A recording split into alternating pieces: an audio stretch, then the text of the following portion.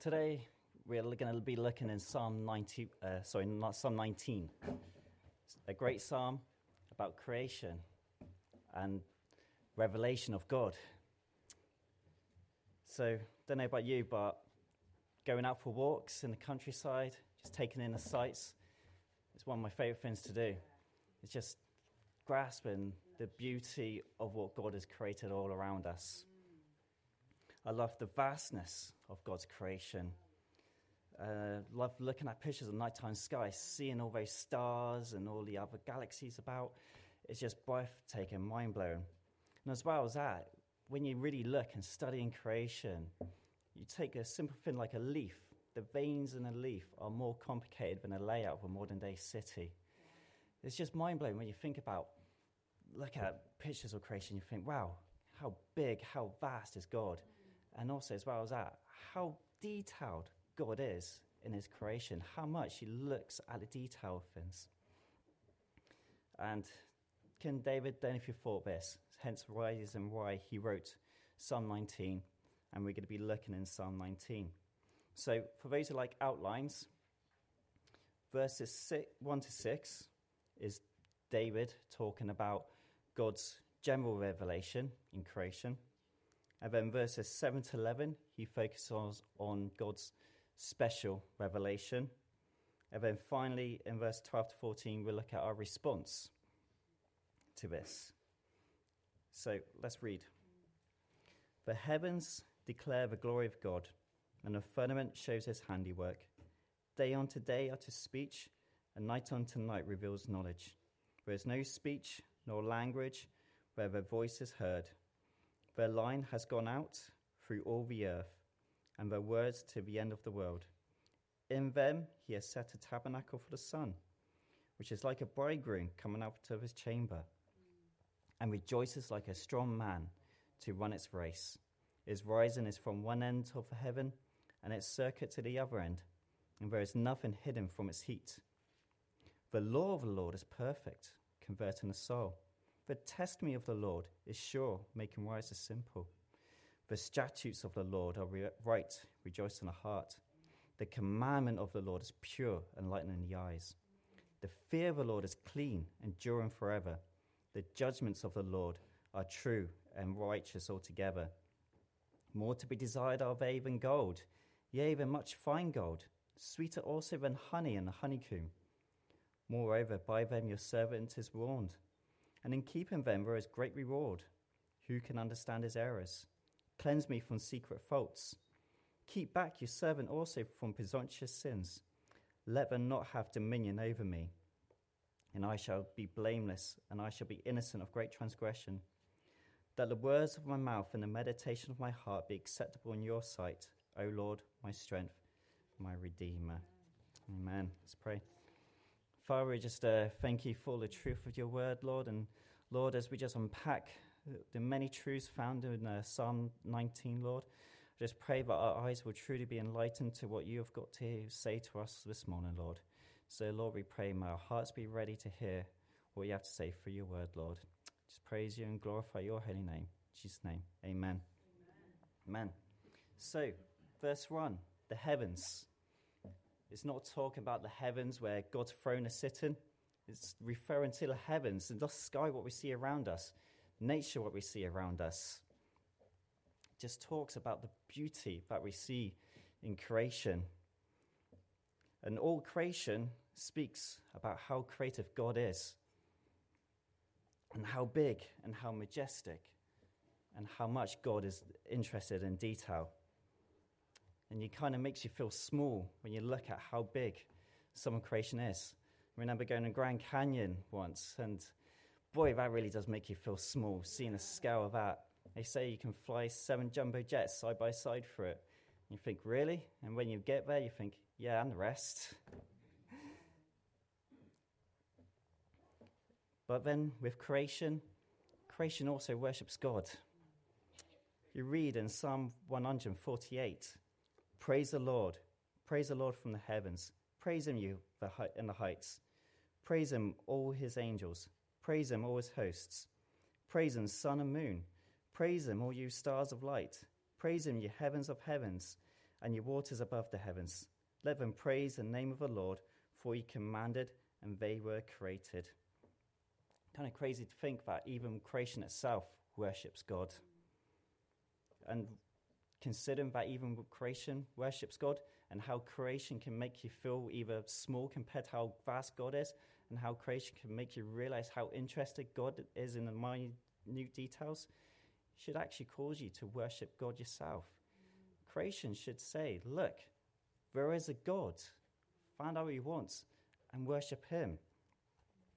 And in actual fact, Paul picks up on this in Romans 1:20, where he says, for the creation of the world, his invisible attributes are clearly seen, being understood by the things that are made, even his eternal power and Godhead, so they are without excuse. And it's true. When you look at creation, you should be able to see his internal power. You should even be able to see the Godhead there in creation. And creation truly leaves man without excuse. How can man look at creation all around him and say, there is no God? As the Bible says in Psalm 14 verse 1, the fool has said in his heart, there is no God. And truly, the fool has said, look at all what's around us. This came about by chance over billions of years. The fool's even said it's come about by aliens. But yet, creation gives us no excuse to deny the power of the living God. Not only that, but creation speaks to everyone across the world, in every continent, in every language. It's a universal language. So truly, it doesn't matter where you live. If you live in the remotest part, you're still without excuse, because you still look at the world around you and say, someone has made this. Who made it, and what do they want from me?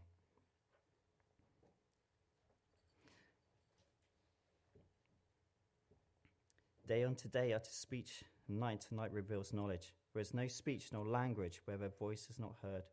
The line has gone out through all the earth, and their words to the end of the world. And in them he has set a tabernacle for the sun. It's like a bridegroom coming out of his chamber, and rejoices like a strong man to run its race. Its rising from one end of heaven and its circuit to the other end, and there is nothing hidden from its heat. So here, after David's looking at a very broad perspective of creation, looking at the language of creation, he's now focusing upon the sun, calling it like a bridegroom coming out of his chamber, like a strong man run its race. And it reminds me of my college years, because when I went to college was on the other side of River Severn in a town called Weston-super-Mare, which meant that I looked across Wales. I looked west. So every evening, late at night at college, used to look out, and boy, did we see some most beautiful sunsets from there, looking across Wales. And it really does make you think, wow, the sun really is like a bridegroom coming out of his chamber, full of joy, full of energy. And whenever you see a sunset or sunrise, that's the image what you kind of get. Or a strong man running his race. But yet, despite this great revelation, what we see in creation about God, seeing how vast, how big, how majestic, and how awesome God is, trouble is the creation revelation, it falls short. The creation revelation of God is not enough.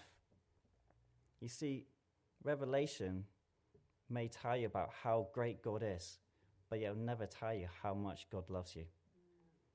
John 3:16 says, for God so loved the world that he gave his only begotten Son, that whoever believes in him should not perish, but have everlasting life. Creation can tell you there's a God, but creation can't tell you how many thoughts that God has for you. Whereas Psalm 139 verse 17 to 18 says, how precious also are your thoughts to me, O God.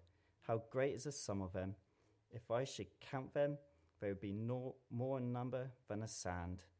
And there's a lot of sand in this world. How much more is God's thoughts towards us? I know you can use creation to measure as to how far God's removed our sins from us. As the Bible says, as far as the east is from the west, so far have you removed our transgressions from us. But yet, creation can't tell you the cost of what it took to remove that sin from us. Whereas Romans 8, verse 32 says, he did not spare his son, but delivered him up for us all. And how shall he not with him also freely give us all things? He did not spare his own son. That's what the Bible says. But the cost of removing our sins was the loss of God's only begotten son.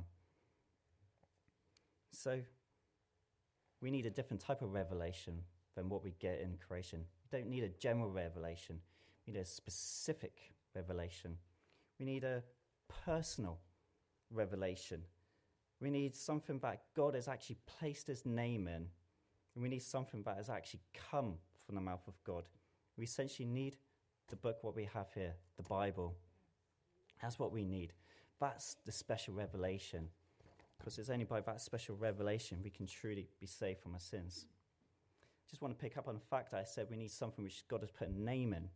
Because if you look, verses 1 to 6, how many times is the name of God used?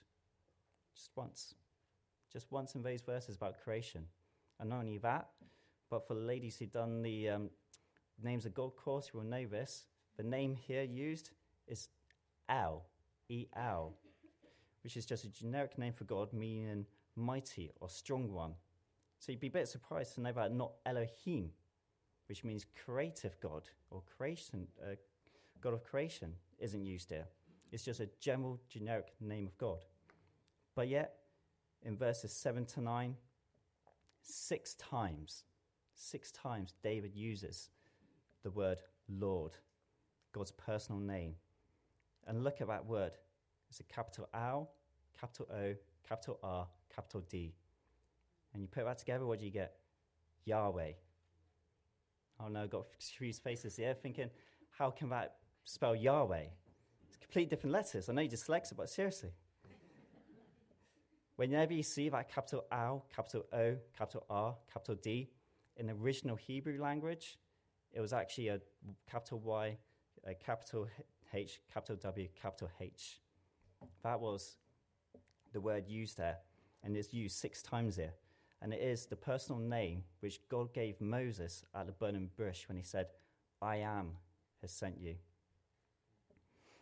So, David here switches from the impersonal, generic name for God in verse 1, and then verse 7, he uses God's very special personal name, a name so revered that even the Hebrew translators, whenever they came to this, when they translated from Hebrew to Greek, they would just say the name. They then go and wash, change a pen, change the ink, come back, and write that YHWH. Such was how much they revered this name of God. But yet David felt the need to use it 6 times in these verses. And we're going to see as to why he uses such a personal, intimate name for God. Because after all, David's now focusing on a personal, intimate revelation of God. And that revelation is only found in the Word of God. So we're going to try and go through these next 3 verses and see exactly what David talks to us about God's Word. So the first one, the law of the Lord is perfect, converting the soul. So the law refers to teaching or instruction. So God's Word can teach us and instruct us in the way that we can please and honor God. Example of that is in Galatians 5:16. I say then, walk in the Spirit, and you should not fulfill the lust of the flesh. So the instruction there is to walk in the Spirit. Philippians 4:8, another instruction of how to live a life pleasing and honoring to God. It says, finally, brethren, wherever things are true, wherever things are noble, wherever things are just, wherever things are pure, wherever things are lovely, whatever things are good report, if there's any virtue, anything praiseworthy, what's the instruction? Meditate on these things. See, God's Word can instruct us on how to live that God-honoring life that's pleasing to Him, and essentially is walk in the Spirit. And this instruction, as it says there of the Lord, is perfect. God's teaching and instructions are perfect, without blemish, without defect. No error can be found in it. And there should be nothing within God's word that we can reject. And there should be nothing in God's word that we can add. It is complete. Essentially, God's word is sufficient. It's sufficient for every need of man. It deals with every issue we could come across in life. It deals with love, marriage, children, divorce, death, money, taxes, government, social life, consciousness, responsibilities. It covers all of life. It is complete for everything we could ever come to in our walk. It is perfect. It is perfect in converting the soul. See, God's teaching instruction, it converts a soul, but it can also mean restoring the soul. So basically, God restores your soul. And when I say soul, I'm talking about that inner part of you. When this tent and this flesh dies and is buried in the ground and rots away, what's left is my soul. And it's my soul which is going to be in with God in heaven for eternity. And it's that which God restores. And it's that which the word of God is powerful to convert, is perfect to convert. James 1 verse 25 says, "But he who looks into the perfect," we've already mentioned that word, "law of liberty and continues in it, and is not a forgetful hearer, but a doer of the work, this one will be blessed in what he does." Essentially, when we look into the perfect law, which we've already seen there in verse 7, law which is perfect, and continues in it, as in he who does the work of Lord, what is written in this book, and is a doer of this book, this one will be blessed. There's great blessing to be found in keeping this word of God. And the greatest blessing to be found in this word of God is that restoration, is that salvation, what we can find. And then the obvious one is Psalm 23. He restores my soul. He leads me in paths of righteousness for his name's sake. So God's word tells us that we are created by God to give him glory. But because of sin that came into the world by Adam, we need to be restored back to God. Because of sin, we were separated from God. So God restored our soul back to himself, by himself, through himself. And we can only truly know this amazing truth through the reading and understanding of God's holy word. So the law of the Lord is perfect, converting the soul. The testimony of the Lord is sure, making wise the simple. So testimony means to bear witness. So the word of God bears witness to its divine author. As remember, John Vickery used to say this quote a lot: if man wanted to write the Bible, he could not. And even if he could, he wouldn't want to. What that essentially means is that this book is impossible for one man to write. And even if one man could write this book, he wouldn't want to, because it's all about humility. Why would a man want to write all about that?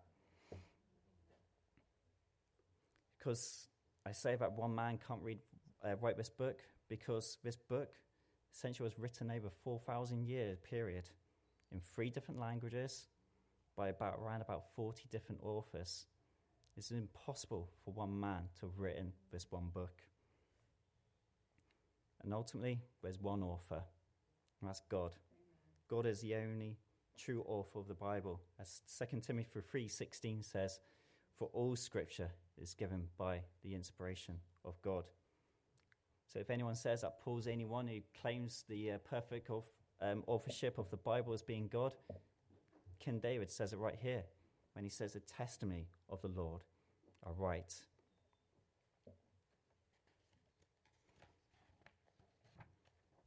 So, the testimony of the Lord is sure. Both the divine author and the divine word itself is sure, trustworthy. You could put your confidence in both. And when God moved holy men to write down this word, what we have before us today. He didn't need to pass his work by a spiritual figure. He didn't need to have a counselor to make sure that what he was writing was right. Because after all, the Bible says about God, who has directed the Spirit of the Lord? Who has, or as his counselor, who has taught him? With whom did he take counsel? And who instructed him and taught him in the path of justice? And who taught him knowledge and showed him the way of everlasting? You see, God is omniscient. It means all-knowing. And if he's all-knowing, and as Hebrews says, it's impossible for him to lie, then truly all that God has written in this book is trustworthy. It's sure. You can depend upon both God and his holy word. So this sure, trustworthy testimony, it makes wise simple. So, it sure does make wise simple, but yet it does not mean that we should be simple. We are called to seek wisdom, as King Solomon declares in Proverbs. Fear of the Lord is the beginning of wisdom, and the knowledge of the Holy One is understanding. So we are meant to have wisdom. We are meant to have knowledge. But yet, that wisdom, that knowledge, begins with the fear of the Lord.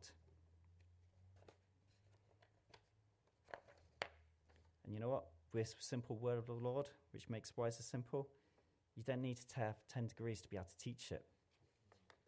You just need to, as we read already by Solomon, you just need to have the fear of the Lord. And when I say the fear of the Lord, I mean reverence, respect. You just need that reverence of God and his holy word. And trust me, if a dyslexic guy with a history of learning difficulties can teach it and understand it, then anyone can. After all, it's man who makes the word of God complicated. As Chuck Smith always said, simply teach the word simply. Amen. Verse 8, the statutes of the Lord are right. Rejoice in the heart.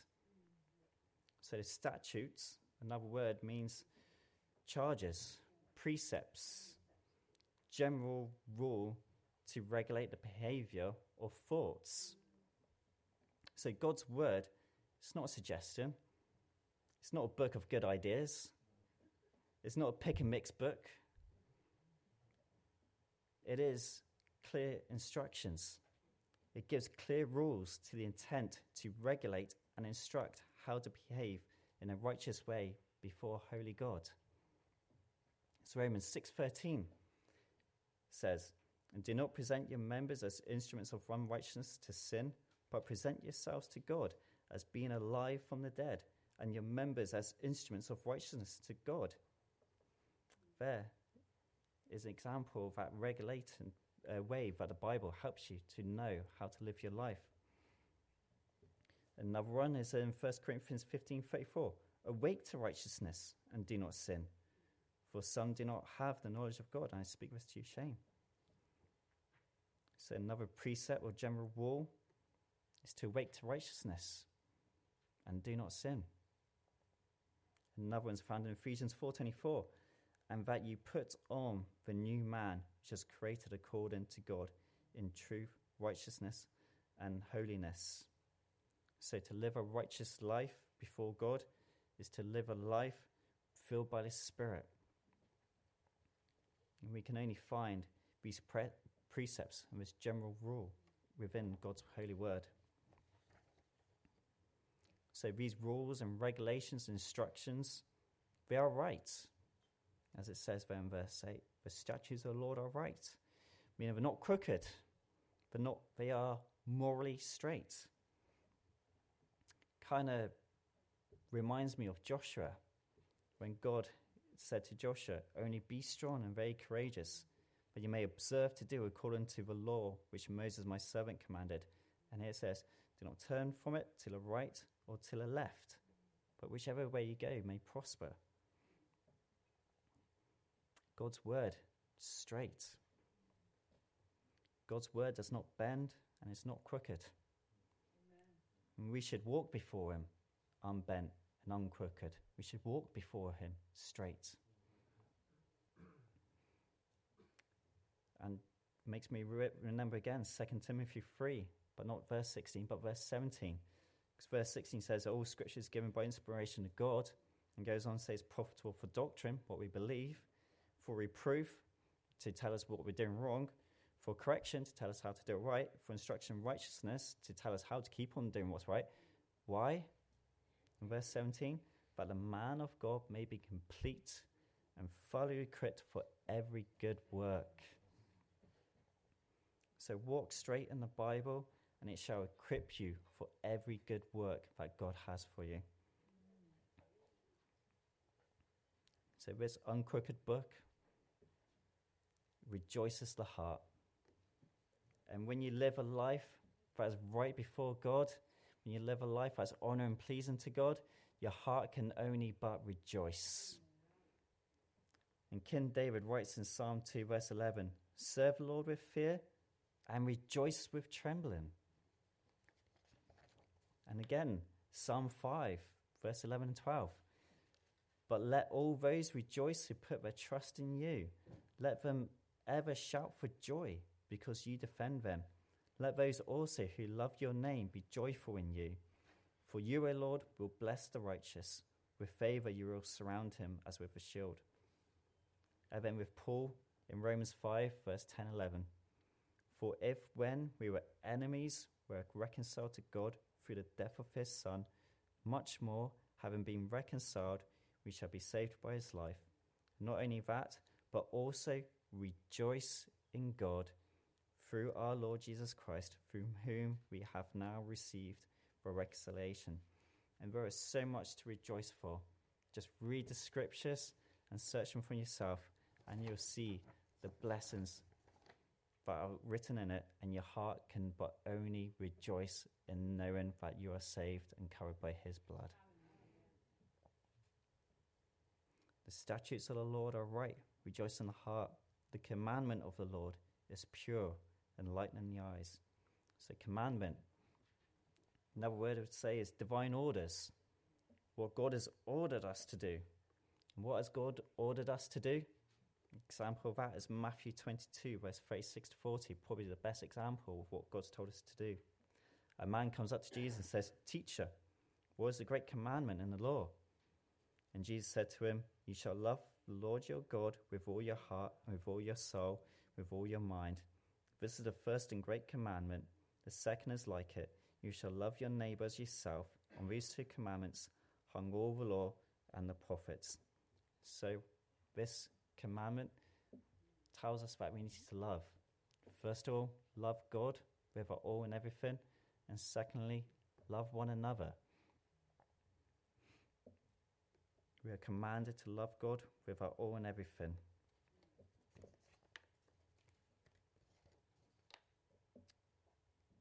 These commandments of love, they are pure.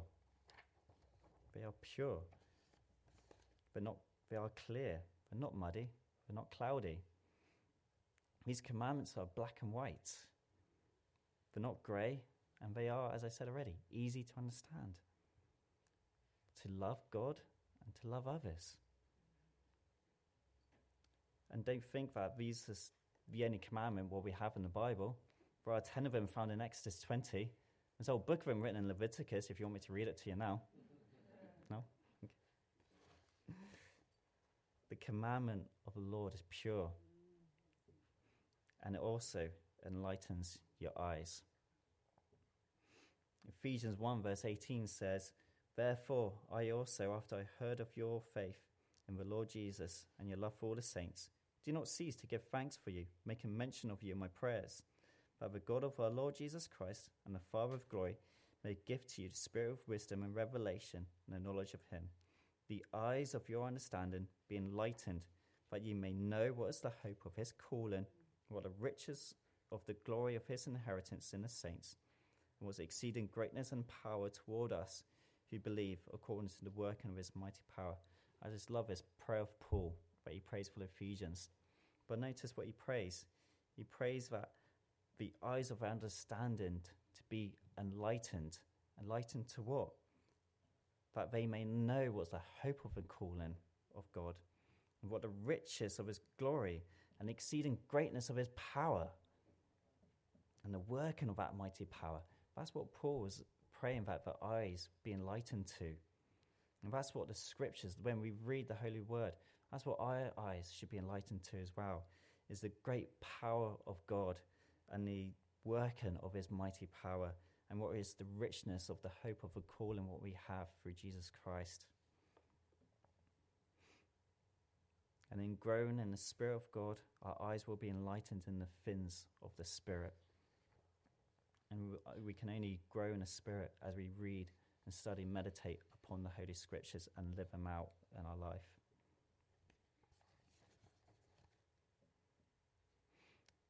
So, the commandment of the Lord is pure, enlightening the eyes, and the fear of the Lord is clean, enduring forever. So the fear of the Lord, interesting name for the Bible. Whoever here says they're going to study from the fear today, or they go to fear study. Doesn't sound like a great study. But yet, it's called the fear of the Lord because that's what we should have towards it, is that reverence fear. Reverence fear towards God and his holy word. We should hold it in such high regard, as in Psalm 119, verse 105 says, God's word is a lamp unto my feet. We should hold the word of God in such high regard that we have it as a lamp, as a guide to our feet, a direction for how we should and ought to live our lives. Hebrews 4:12, for the word of God is living and powerful, sharper than any two-edged sword, piercing even to the division of the soul and spirit and joints and marrow, and is discern of the thoughts and intents of the heart. We should have reverence of God's word because it is living and powerful, sharper than any weapon we can find here on earth. It pierces right through the body, right through to the soul of man. And the Israelites, they knew how to reverence God's word, because they were told to put it on ringlets on their wrists and on between their forehead. But yet ultimately, when you read that verse in Deuteronomy, God says that, yes, put it on your wrists and on your head, but let it be in your heart. That's where God really wanted his word to be, is in the heart. God's holy word is to be feared with great reverence. But yet, even though to fear it with great reverence is clean, as it says there, the fear of the Lord is clean, is flawless, free from impurities. And it's the only clean thing in this world that you cannot make dirty. And it's the only clean thing that can make something dirty truly clean. It can make it white as snow. It can make our hearts white as snow. Because Isaiah says, come now, let us reason together, says the Lord. Though your sins are like scarlet, they shall be white as snow. Though they are red like crimson, they shall be as wool. And only the Bible can cleanse you and make you clean. So this clean, fearful, and reverence word, it endures forever. In Matthew 5, verse 18, Jesus himself said that, for surely I say to you, till heaven and earth pass away, one jot or one tittle will by no means pass away from the law till all is fulfilled. In other words, not one tick of the T and dot of the I shall pass away from this word until all is fulfilled. God's word shall never diminish, and its power shall never diminish. It is truly everlasting. So, the fear of the Lord is clean, enduring forever, and the judgments of the Lord are true and righteous altogether. So, judgments simply means justice, or is divine verdicts. So, it talks about essentially God's divine justice upon the ungodly. How none are righteous according to his judgments. And you read that in Psalm 14. And how all have sinned and fallen short of the glory of God, as you see in Romans 3, verse 23. And essentially, in Romans 6:23, we read that according to his divine judgments, that the wages of sin is death. So, God's word tells us that the sin that is in our lives, the wrongdoing that's in our lives, whether it's the lies we tell, the people we hate, the people we lust after, the things we lust after, whether it be the disobedience of our hearts, or whether it be the pride of me, that pride of self, whatever sin is committed in our hearts. And truth be told, we're probably all guilty of every single one of those sins. But yet, despite that, the Bible says in Romans 6, verse 23, for the wages of sin is death, but the gift of God is eternal life in Christ Jesus our Lord. Just grateful that Paul didn't stop saying that the wages of sin is death, and that he carried on saying that the gift of God is eternal life in Christ Jesus. Because even though God's judgments condemns us to death, saying that your sin, you need to be paid for and needs to be accounted for, he counted it for himself and given us that gift of salvation. And these judgments that God has cast upon us, they are true. They are true judgments. In John 18, verse 38, gets me every time when Jesus is facing Pilate, and Pilate asks Jesus, well, what is truth? If only Pilate opened his eyes and looked before him, the truth would be standing right there in front of him. And the truth was unraveling before his very eyes that whole time. Because the truth is Jesus Christ and him crucified. In God's word, there is no lie, no deceit, just plain truth. And David wraps up this section with these few lines. After saying that God's word, God's judgments is true, he says, they're altogether righteous. Altogether righteous. See, this is the only book, the Bible, that can give us that right standing before God. No other book, nothing else in this world can give you a right standing before God apart from the Holy Word. Because this is the only book which teaches about Jesus Christ and him crucified, the fact that Jesus laid down his life for us so that we may become righteousness. Perfection, sure, right, pure, clean, true, righteous. In other words, what we've been looking at to describe God's word. But yet, these are also words that are used to describe Jesus himself. Jesus is perfect. Jesus is sure. Jesus is right. Jesus is pure. Jesus is clean. Jesus is true. So in verse 10, where it says about how God's word is more to be desired than gold, Jesus and God's word should be more desirable to us than gold or any other earthly precious thing.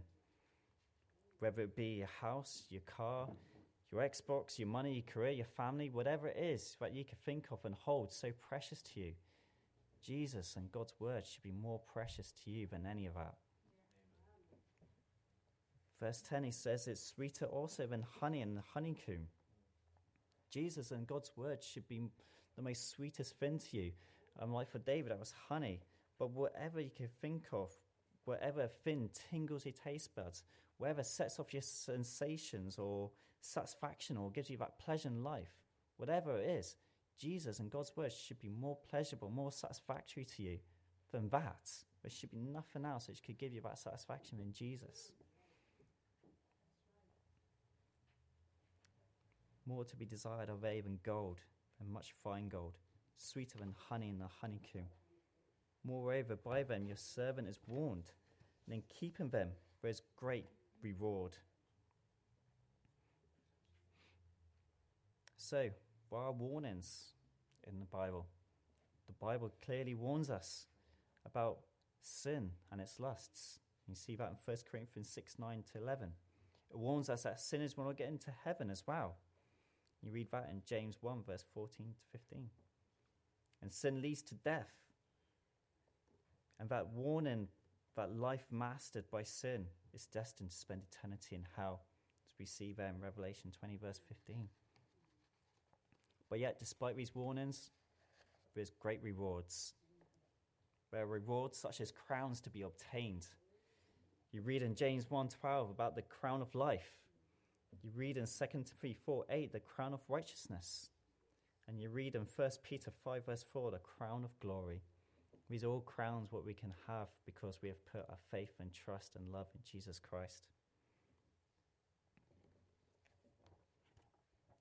Moreover, by them your servant is warned, and in keep of them there is great reward. Then David goes on to say, who can understand his errors? Cleanse me from secret faults. Keep back your servant from presumptuous sins, and let them not have dominion over me. Then I shall be blameless, and I shall be innocent of great transgression. So, David, if anyone can have a degree in sin, it sure would be David, wouldn't it? You think about the sin he committed: adultery with Bathsheba, murder of Uriah, disobedience towards God when he counted and numbered all the people. And then it's just general lack of dealing with sin in his own family with Absalom. But yet, despite all this sin which David committed in his life, in Acts we read that he was a man after God's own heart. And yet, with the sin in our lives, we could be men and women after God's own heart. Because ultimately, even despite his sin, David still sought to please and honour God. He still sought to live a life that honoured and pleased God. And we can do that too. We can live by his Spirit, read his word. And if we pray as well, we can have that communion, that perfect communion with God. And we can live lives that are pleasing and honoring to him. But notice the progression of sin there. First of all, it says about secret faults. Then it says about presumptuous sins. And then it says about transgressions. There is a progression to sin. First of all, you may commit sin in ignorance, not realizing that you're committing that sin. And then you may be committing presumptuous sins, purposely sinning, until you get to the transgression and you just outright knowing it's sin, but yet don't care and just committing that sin. And David says, keep me from these things. Let them not have dominion over me. And we do. We need to make sure that these sins in our lives are not having dominion over us. As I said already, the best way to make sure we're not having dominion over us is to be within the Word of God, to be studying, meditating on it day and night, and to be filling our mind with it, and being in that perfect communion with the Lord through prayer. And then I love how David ends this up in verse 14. Let the words of my mouth and the meditation of my heart be acceptable in your sight, O Lord, my strength and my Redeemer. Let all that I say and think be acceptable in your and honouring to you, Lord. May it be found pleasing in your sight. And I love the fact that he says meditation. When the world talks about meditation, we talk about empty your mind. Trouble is, your mind's full of junk and rubbish. It's too full to empty. But yet, when the Bible says about meditation, it speaks about filling your mind. So, may our minds be full of the things of the Lord. Just we think of Psalm 1.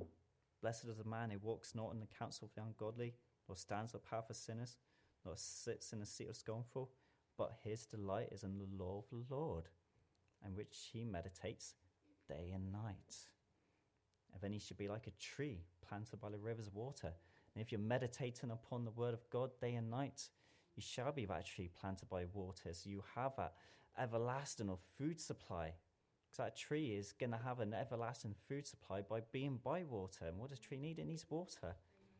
So if we're constantly meditating upon the word of God, we're going to be constantly watered by the word of God. And then, as it says, we shall bring forth fruit in its season. As you read and meditating upon the Lord of God, you shall bear that fruit. in this season. And as it says in Psalm 1, whose leaf shall not wither, wherever he does shall prosper. And as we are meditating upon the word of God, we shall not wither. So, Psalm 19 talks about the perfect revelation of God. It's not found in creation. No matter how great creation is, the perfect revelation of God is through his holy word. And it's his holy word that we should be meditating on and filling our minds with day and night. And as we do, we'll become acceptable in his sight, O Lord, my strength and my Redeemer. And that's exactly who he is. He is our strength and he is our blessed Redeemer. Amen. Amen. Let's pray. Father, we just thank you for your holy word, and may you be men and women who are governed by your holy word as we depend upon your holy word to govern our lives, to teach us of your laws and your statutes, and to teach us of the right way to live, and to teach us of the blessings that are found in your holy word. May we just be truly blessed and filled with joy and rejoice in our hearts in knowing you and your truth of your holy word, Lord. In Jesus' name, amen. Amen.